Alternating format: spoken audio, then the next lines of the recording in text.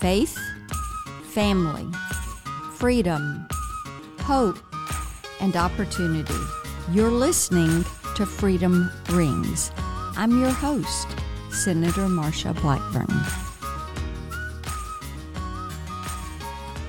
Welcome to another podcast, Freedom Rings, and we're continuing to bring to you lots of good freedom fighters. And today we have one of Tennessee's best. Bill Haslam has served not only as governor, but he was the mayor of Knoxville prior to that. And having that heart for public service really kind of drew him out of the business world where he had served as the CEO of Saks and into public service. And we're thrilled to hear a little bit about his story today and also a little bit about the book that he has recently written. So, Governor, thank you so much for joining us. Well, thanks. It's fun to be on the podcast, and it's fun to get a chance to catch up with you.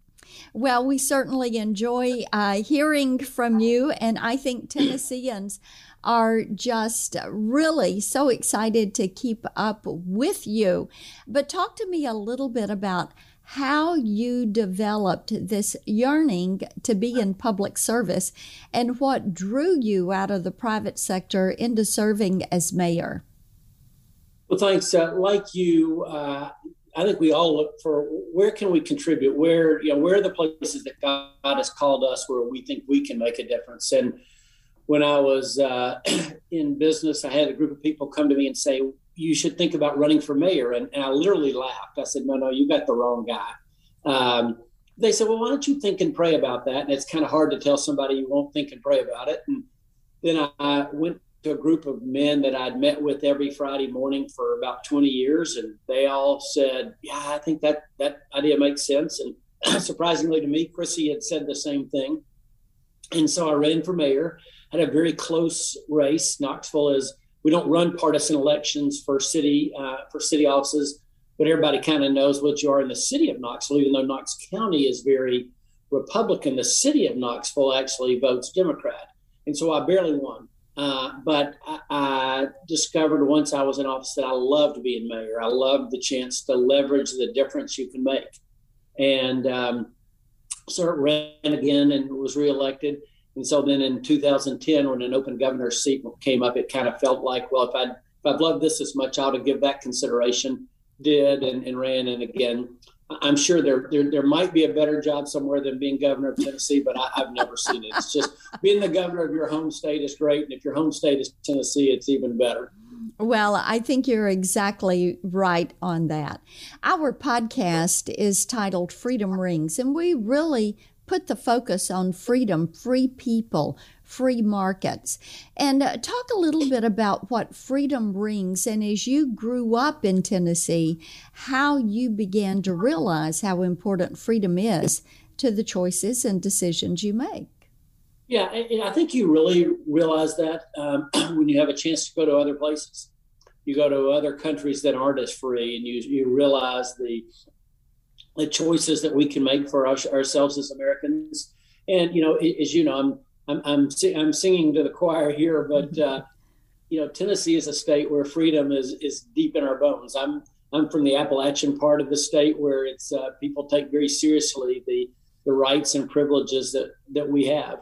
And one of the things that you see when you have a chance to serve, whether it be mayor, governor, city council, school board, United States senator, is how deeply people care about the things that they hold dear. And of course, that's one of our struggles as a country is how do we live with our deepest differences when people, have strongly different opinions. But the ability to do that, I think, is what I think energizes all of us who get a chance to serve. And then when you were serving as a governor, what was as you would make decisions, what would be your filter? Did freedom enter into that filter?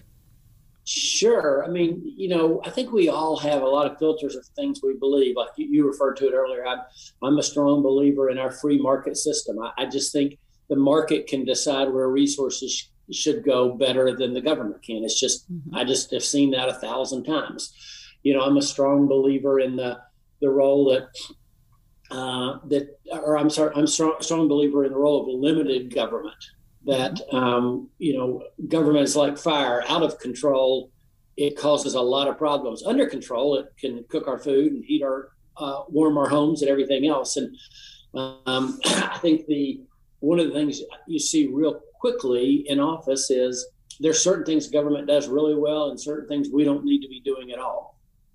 And using those kind of knowing what you believe and why you believe that, what you want to do when you get into office, I think makes a lot of difference in how you actually act while you're in office. And let's talk a little bit about your book that you have out. Give me the synopsis on that one.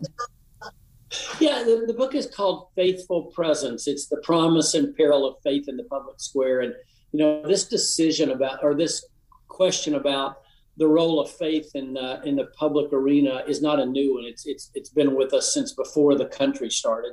But what our founders did in this country was something that I think was really important. They said, religion is so important to us as Americans that the government is not going to have any role at all. We're not going to there'll be no officially established state religion or church. But just as importantly, and what's left out in a lot of the conversations about the separation of church and state is that the government won't interfere with your free exercise of your religion. And we kind of think, well, that's maybe how it's supposed to work, but that was brand new in the world at that time. The rest of the world basically had churches or religions that were run by the state. And our founders, like I said, were smart enough to say, we're not going to do it that way. The state's not going to establish religion, which I think was smart. I don't think it ends well for the church when the state oversees religion. But just as importantly, the state wasn't going to interfere with the free exercise of your faith. And so my book is really about what does it look like for us as people of faith to bring that into the public arena, and what should it look like when we do that? And that's really kind of, as somebody who had the chance to be mayor for 2 terms and governor 2 terms, my view of what that should look like as a faithful believer. And one of the things that is such a pressure point right now that we see at the federal level is the push by some to limit free speech and to limit the free exercise of religion, or limit the ability to peacefully assemble. And we see this pressure on that First Amendment and those First Amendment rights daily. So making certain that people understand the importance of faith to public service and the importance of the ability to exercise that faith, I think is such a timely presence. So I'm looking forward to reading your book and getting your insights into that issue. Well, let me turn it a little bit closer to home. You and Chrissy Sure. now have grandchildren, and they are growing up. And I know that one of your goals in leaving public service was to spend more time with them. So when you talk about public service and you talk about freedom and the exercise of freedom, what are the messages that you send them? Well, thanks. Yeah, we actually have 10 grandchildren now, and I'm thinking one of your grandchildren, the one that you were kind enough to travel on our bus with us when we were running, and I remember that grandchild calling you Marshy, as I remember. That's right. And he's got to be 13, 14, 15, He's 13. Somewhere now? Yes. Okay, wow. Life goes fast, right? Yes, well, it does. I'm just like you. I've discovered that being a grandparent is not overrated. It really is the best job in the world. Mm-hmm. And mine are just now getting to the ages where you can have those more serious. My oldest one I have them all the way from 6 months old to 9 years old. So my oldest is just getting to those conversations where you can have a little bit more philosophical in nature. And I think one of the things you want to do early with children is let them be people of gratitude. And one of those things that you want them to be filled with gratitude for is that our country, with all of its issues and struggles, is still the best idea out there in terms of self-government, and that this experiment of self-government that's been going on for 245 years or however many it's been now is really important, not just for us and our future and our kids and grandkids, but really for the world to see that this is the best idea.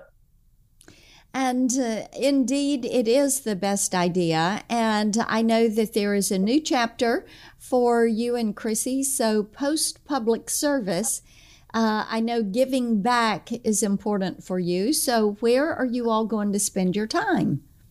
That's a great question. So still involved in some business things, but we really have kind of, both Chrissy and I have kept focusing on the things we focused on when we were in office. So a lot of issues around education. I truly believe that the key issues of making certain that in public education that we have high enough standards and we have the right assessment to see whether students are learning and growing, or that those things are really important.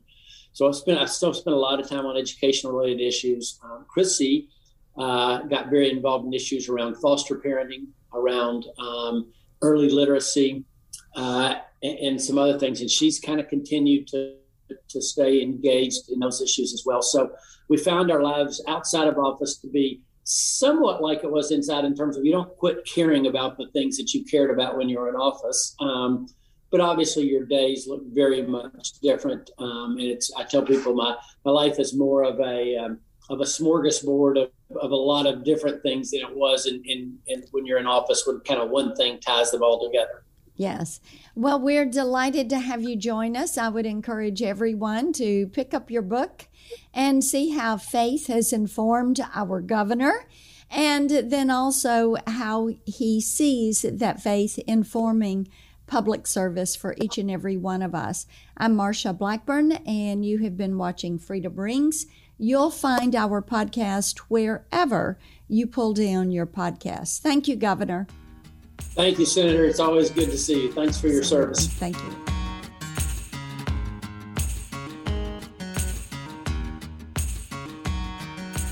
Thank you for listening to this episode of Freedom Rings. You can follow me on Twitter at Vote Marsha, Facebook at Marsha Blackburn for Senate, and on Instagram at Team Marsha. And you can always find us online at marshablackburn.com.